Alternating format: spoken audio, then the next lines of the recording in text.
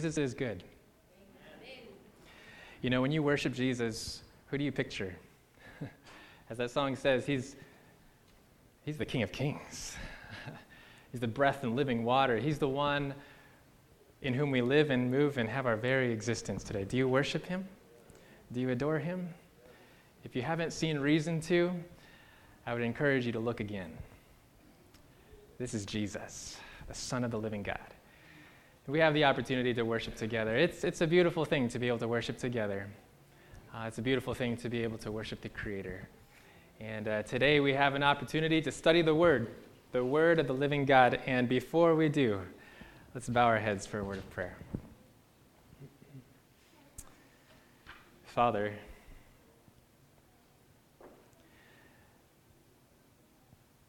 you are really the only one who understands the condition of our hearts.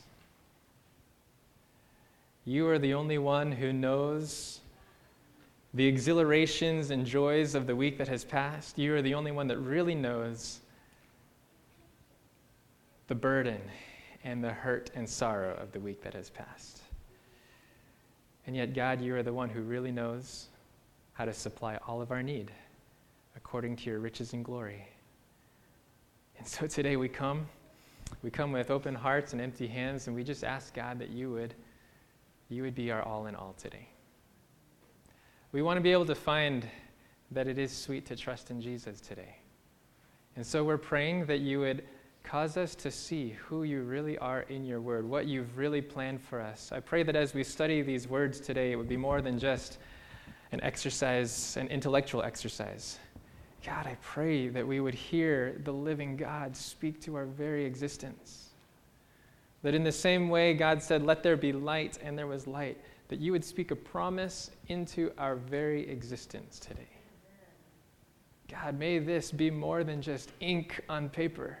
May this be life to our souls. Thank you that when we come like this, we can have the assurance that you're going to answer, not because we're worthy, but because we're praying in the name that is worthy. In the name of Jesus we pray. Let everyone say, Amen. Amen. Last week we started a new study. This is a new year. Does it still feel new to you? I'm still having trouble writing 2016 at the very end of things. But it is a new year. It's an opportunity to think about what God has in store from here on. And like we mentioned last week, you know, our seminar, or at least our series title, is called Made to Thrive. And maybe you looked at 2015 and you just kind of wiped your eyebrows and you said, "Whew, I'm glad I made it through that one." You know, I believe that God has built us not just to survive and not just to get by, but to thrive. You know, we saw a picture of what it is when God thinks about your life and my life. He actually has a picture in mind. And last week we looked at Psalm chapter 1. Do you remember it? It said, "Blessed is the man who walks not in the counsel of the ungodly, nor stands in the path of sinners, nor sits in the seat of the scornful, but his delight is" where? Does anybody remember? It's in the law of the Lord. And in his law he meditates day and night. And this picture is further described in Psalm chapter 1, verse 3. It says, "He shall be like a tree." I don't know, when you look into the mirror, if you ever think like, "Whew, I do look like a tree." No. Anyways, that's what we call bedhead. Anyway, but when God looks at your life, he pictures a tree. And it says in Psalm 1, verse 3, "He shall be like a tree planted by the rivers." There's a freshness, there's a vitality. And because we are a tree like that, we are not a tree that's withered, that has lost all of our leaves. No. And if you've ever passed by the front of our house, you'll see that there's a tree that is definitely withered. God knows how to resurrect all things, you know. Anyways, but there is a picture in Scripture that says we are like a tree planted by rivers of water, bearing fruit in its season. God has made us to thrive. God has made us to thrive. And this month, as we're just kind of working through this series, Made to Thrive, we're looking at pictures of tree-like discipleship. What does it take to be a tree? In Psalm 1, it's the one who meditates in the law day and night, who says that this is the word of God, and as I have FaceTime with him in this living word, he is the one who makes me like a tree. And today we're going to take a look at another passage. We're going to look in Jeremiah chapter 17, because there is another picture of tree-like discipleship. So take a Bible. Take a Bible maybe in the pew in front of you or on your mobile device. Maybe you brought one with you. Go with me to Jeremiah chapter 17. Jeremiah chapter 17. Jeremiah is an Old Testament book.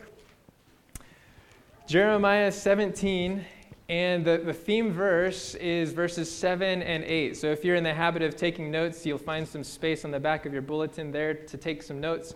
Jeremiah 17, verses 7 and 8 is our theme for today. Jeremiah, it's in the Old Testament. It's right before Lamentations, Ezekiel, Daniel, right after the book of Isaiah. If you found it, go ahead and say amen. All right, Jeremiah 17. And before we read our theme verses of verse 7 and 8, I just want to take a look at where we're at when we open the book of Jeremiah. For those of you who were following along with last quarter's Sabbath school lesson, you know that Jeremiah was a prophet that God raised up at a time when God's people were on the verge of captivity. God's people were supposed to be his covenant people. God was supposed to have a special relationship with Israel, and Israel had broken that relationship time and time again. God had been patient. God had gone after his people to try to woo them back over and over, yet the people of God broke that covenant time and time again. And Jeremiah was raised up to be a prophet at a time in which it was because of their habitual unfaithfulness that God said, hey, it's time for captivity. Maybe this will shake them up. This is the choice that they're making, and so I will honor that choice. And so Jeremiah, if you read through the whole book, I think it's 52 chapters long or whatever, but it's a mixture of messages. It's a mix of pronouncements of judgments. Hey, captivity is coming. But then it's also a mix of promises of restoration. That though captivity is coming, though captivity is what you've chosen, God still has the ability to make you his people. God still has an ability to, like Jeremiah 24 verse 7 says, to give you a heart to know him. Wow. As Jeremiah 31 says, God is able to forgive your trespasses and cause you to remember them no more. Wow, this is the God who is able to bring us back from captivity. And in Jeremiah 17, we're kind of in the middle of one of these pronouncements of judgment. At the very beginning, if you just kind of let your eyes glance at verse 1, Jeremiah 17, verse 1, notice it starts with a reminder of how severe and how deeply ingrained the people's sin really is. It says, the sin of Judah is written with a pen of iron. With the point of a diamond, it is engraved on the tablet of their hearts and on the horns of your altars. Verse 1 gives us a picture that their sin is so deeply embedded in their lives, there's no magic eraser to get rid of it. It's a diamond point. It's a pen of iron. These are tools of permanence, and maybe some of us know what it's like to feel as though our sin, or the guilt of our sin, or the consequences of our sin, we have no idea what to do with it. And so maybe you resonate with these people. They're just feeling like their sin is always before them.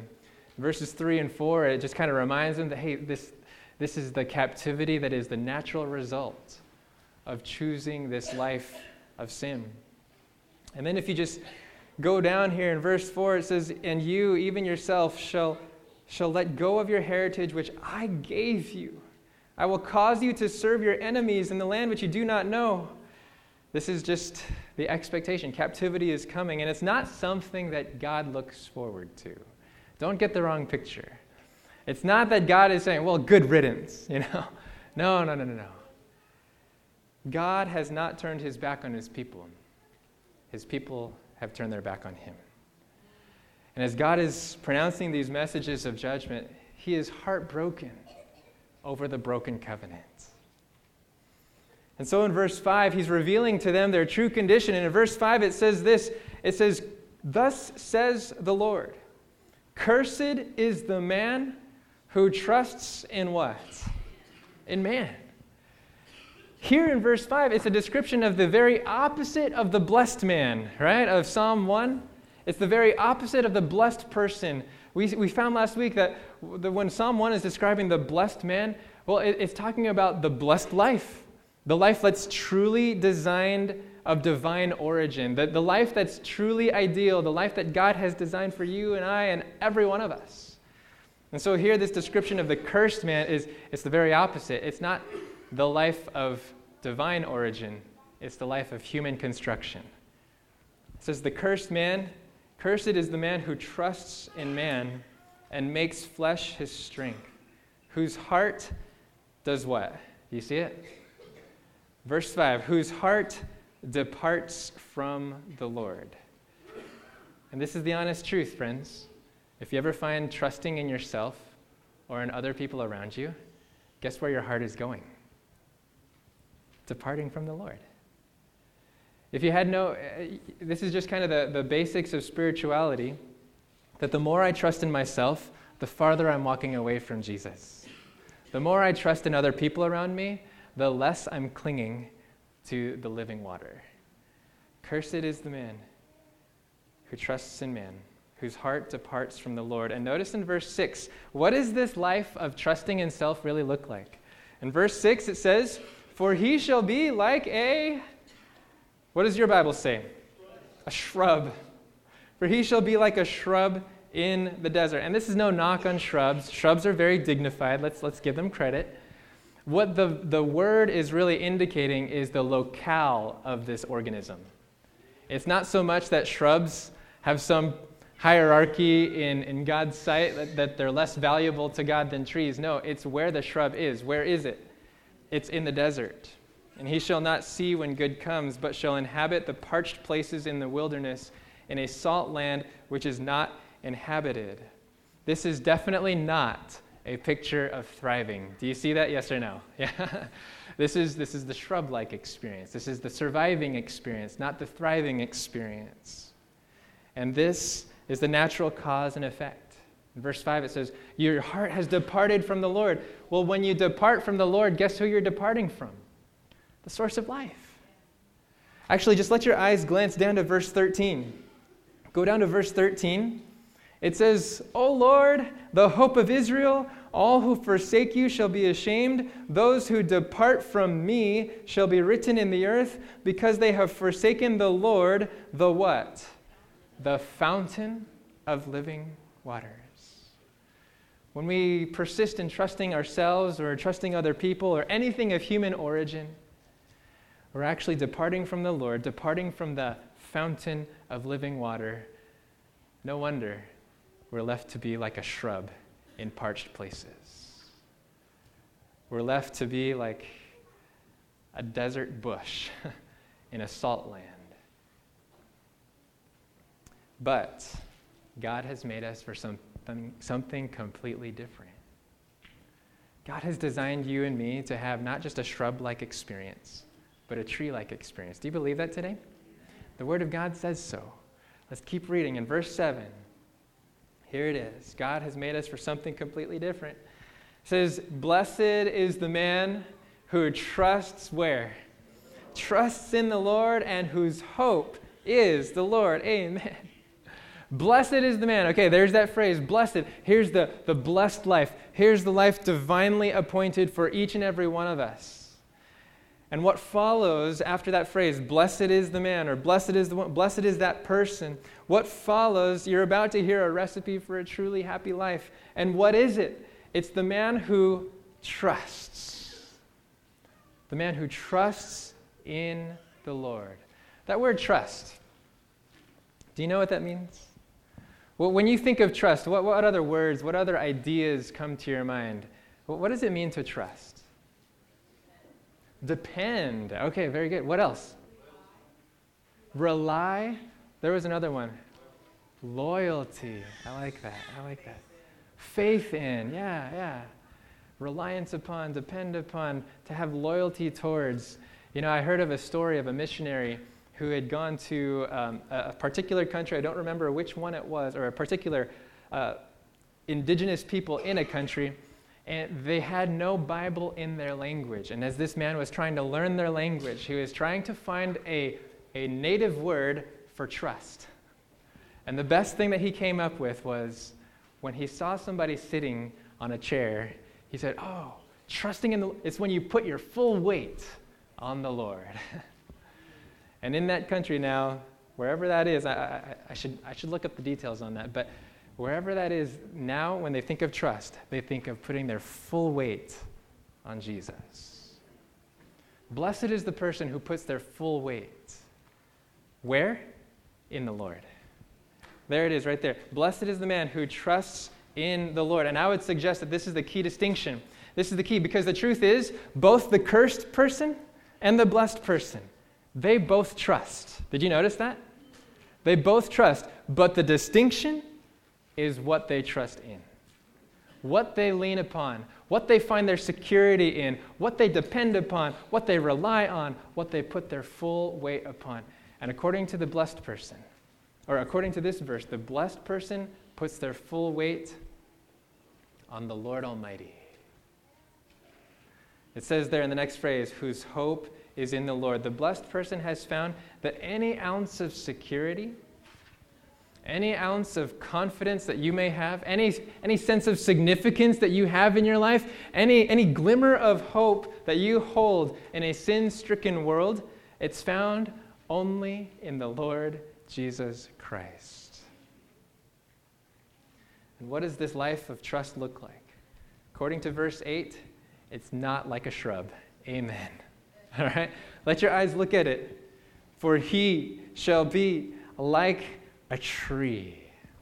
He shall be like a tree. And again, this is almost word for word as it is in Psalm 1 verse 3. He shall be like a tree, but there are some different nuances. It says, he shall be like a tree planted by the waters, which spreads out its roots by the river, and will not fear when heat comes, but its leaf will be green, and will not be anxious in the year of drought, nor will cease from yielding fruit.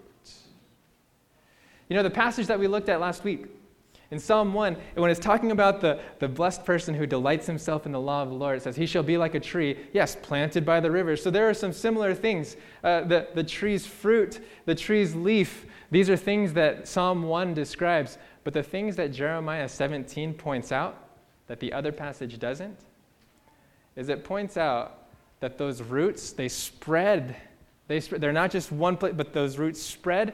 And the second thing is a description of adversity.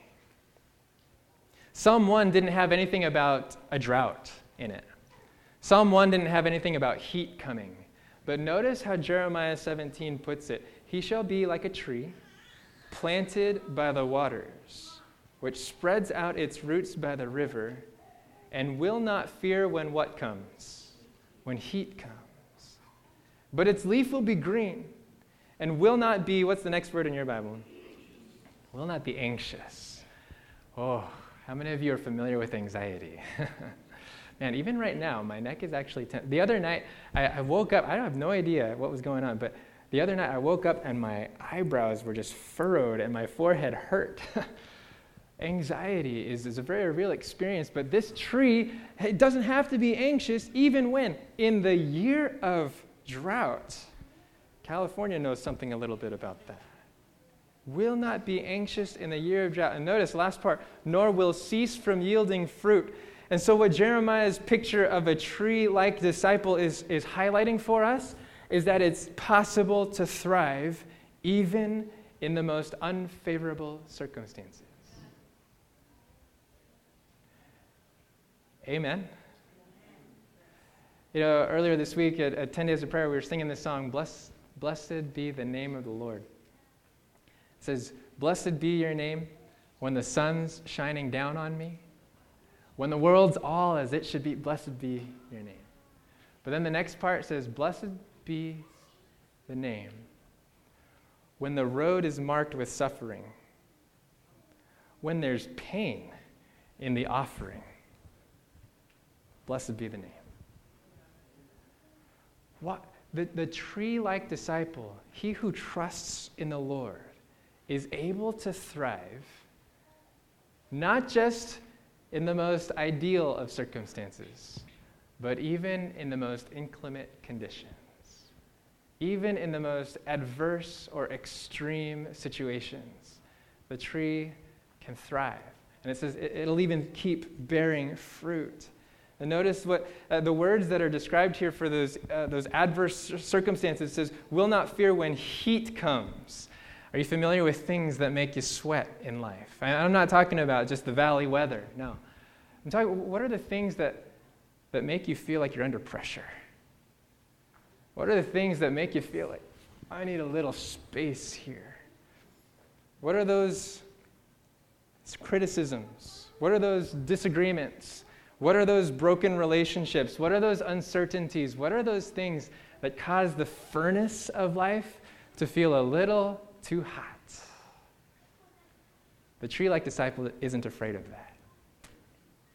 And then it says, it will not be anxious in the year of drought. Things in life that make the fountain of living waters feel like it's so far away. What are the things in your life that make you feel as though you're very, very far from God?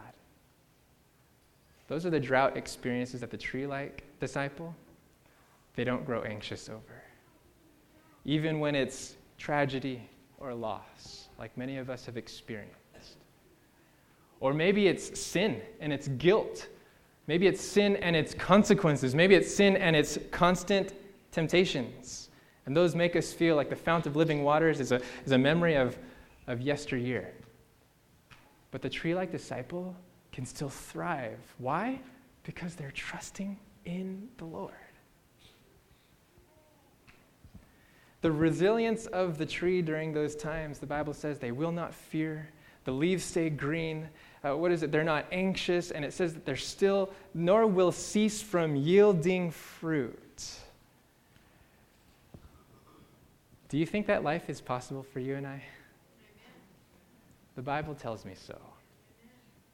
And how? Where does this spiritual stamina come from? Where does this stubborn refusal to give in to the adversity and extremity of life come from? It comes not from the arm of other people. It comes from the arm of the everlasting God.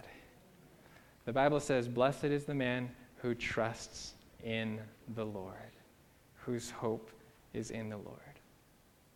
And so where does this tree-like experience come from?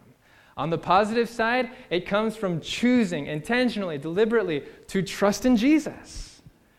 Now I realize that even just by saying that might sound like cliche and oversimplistic and things like, well, yeah, I picked that up in Cradle Roll Sabbath School, and you should have.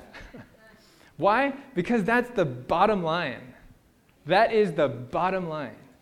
In the book of Revelation, it says, here's the patience of the saints. Here are those who keep the commandments of God and have the faith of Jesus.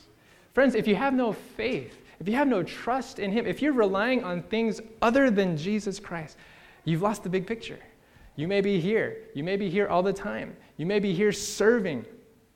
You may be involved. But if trust in the Lord is not part of that experience, we're still like a shrub. So where does that spiritual stamina come from? It comes only as we deliberately, intentionally choose to trust in the Lord. And on the flip side of that coin, the negative thing that we choose not to do is we choose not to trust in ourselves. We choose not the experience of the shrub, the cursed man who trusts in man, who makes flesh his strength. We refuse to trust in any other strength, and instead we choose to trust Him. There's a song we've been singing during 10 days of prayer. Only trust Him. Only trust Him. He will save you. He will save you. It's really that simple. Only trust Him. And we can trust Him even in the most extreme of life's heat and drought. I want you to turn to another passage together. There's another picture of the tree, of a tree-like disciple. I want us to see this because this extremity, whenever we're in adversity, whenever in extremity, God can actually bring us around. Go with me to Isaiah. So if you're in Jeremiah, just go to the left one book, Isaiah chapter 61. Isaiah chapter 61, and it's in verses 1, 2, and 3. I just want us to see this. Isaiah 61, verses 1, 2, and 3.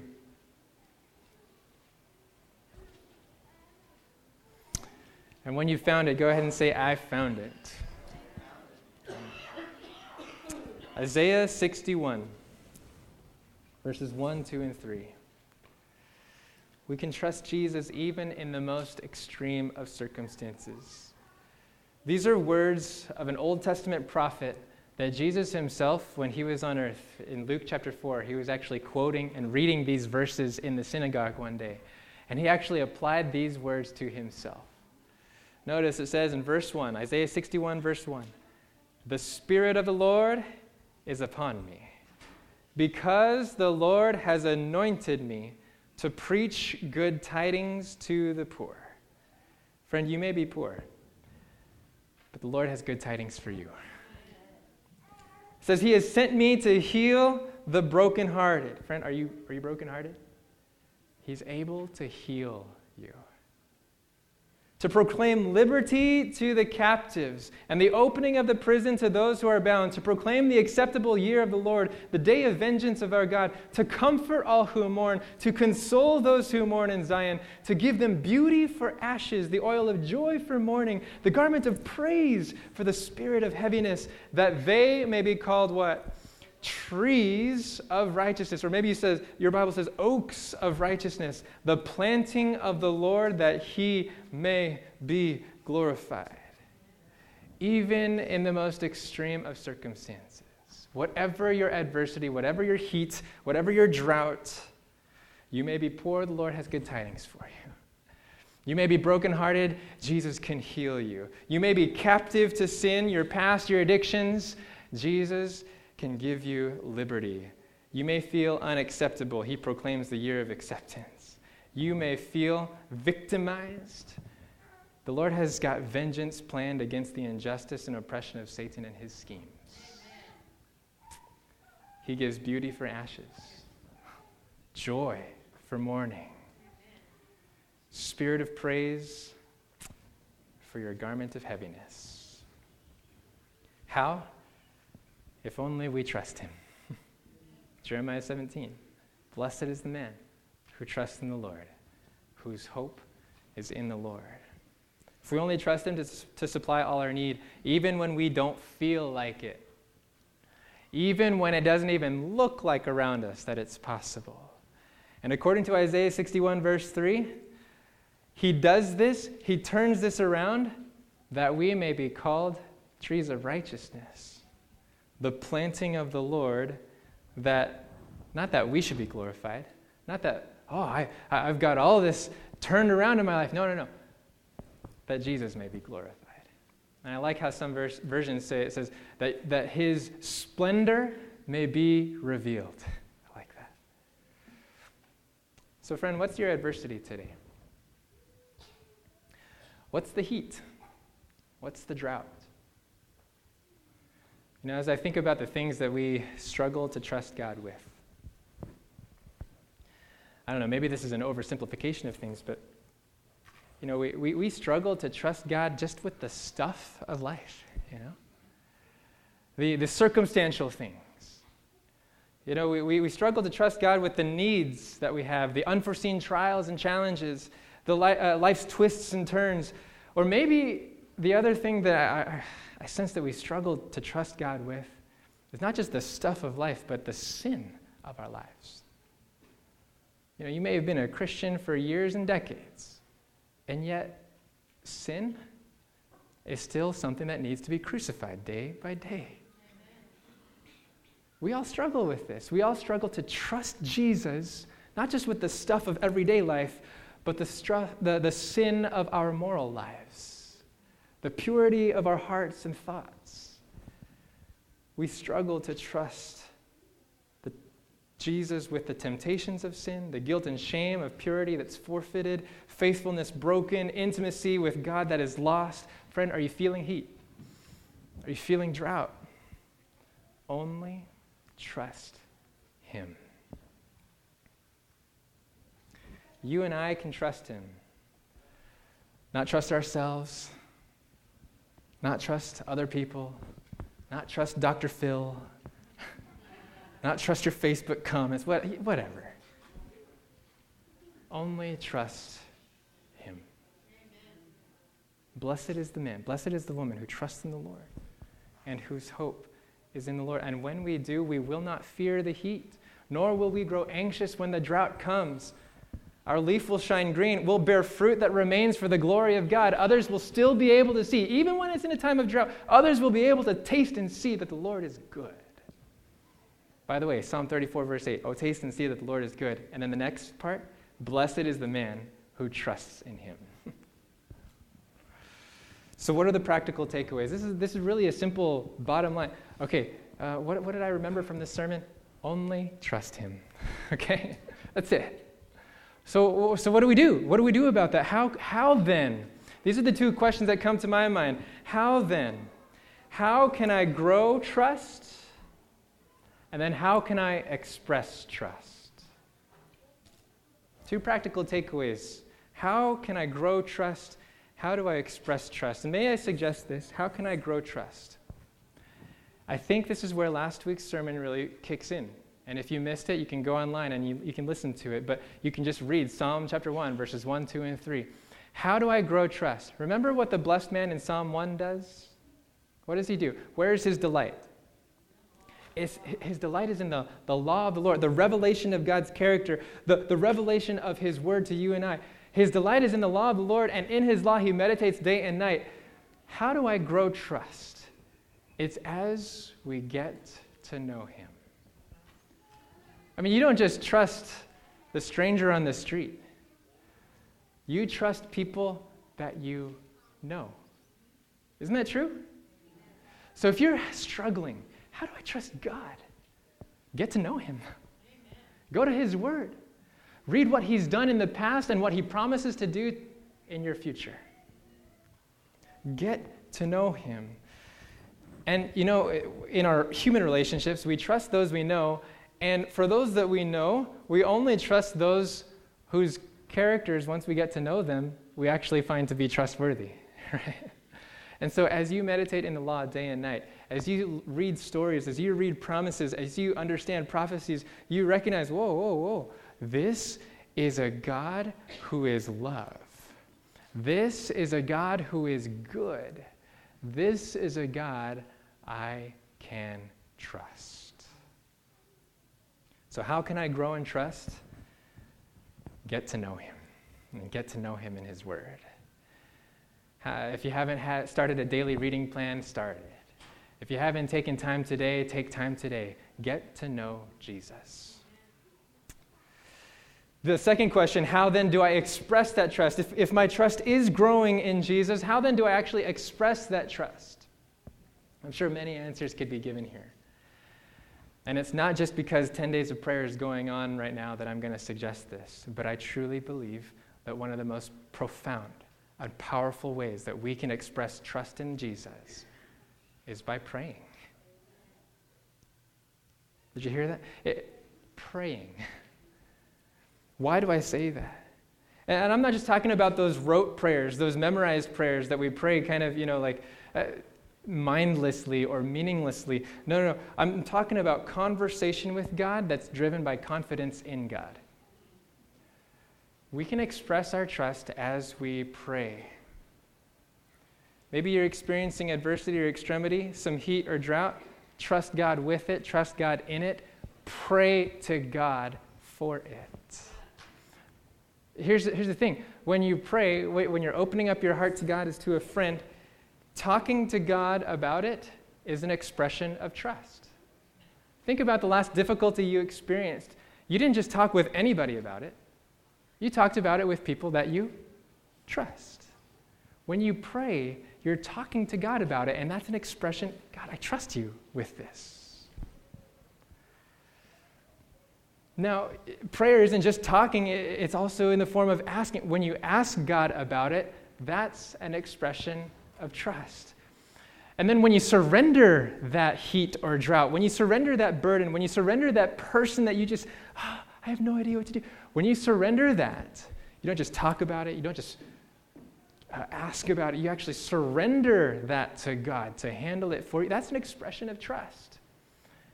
And then when you actually thank God for it, thanking God for answering and responding, whether you've seen the answer or not. That's an expression of trust. So how do I express my trust in God? Pray. Pray. Is that too simple? Or is this really the stuff that the tree-like life is made of? To meditate in the law of the Lord and to trust God through prayer. Friends, today I don't know. I don't know what circumstances you are going through, the stuff of life that God is inviting you to trust Him with. Pray. I don't know what sin you're experiencing, what sin you're hiding, what sin you are agonizing with God to redeem you from. Pray. Only trust Him. Only trust Him. You know, we sang that song earlier today. 'Tis so sweet to trust in Jesus, just to take Him at His word. Do you want to trust Him today? Yeah? You know, right now, I really want to encourage you, friends, that if you haven't taken that heat or drought to God in prayer, that you would not wait another day. And it's not just, throwing a penny in the fountain. No, it's, God, I'm putting my full weight on you in prayer. Ask Him about it. Surrender it to Him. Thank Him for responding in the way that would bring most glory to His name. And if you haven't prayed with other people about it, unite in prayer today. There are opportunities. Every Sabbath, right after service, there's a small group that meets here in this committee room just to my side here. And they take special needs. Hey, let's pray about it together. 2 p.m. today, because it's the 10 days of prayer, it's a special time. We'll be in the youth chapel from 2 to 3, praying together. There's power. There's power when we trust Jesus together. And so if that's your desire, would you just join me in that chorus? Jesus, Jesus, how I trust Him, how I've proved Him o'er and o'er. Jesus, Jesus, precious Jesus, oh, for grace to trust Him more. Let's pray. Father in heaven, that's what we need. We need grace to even trust You. Trust in You and faith in You, it's not something that we just kind of stir up in ourselves. It's something that You must give us.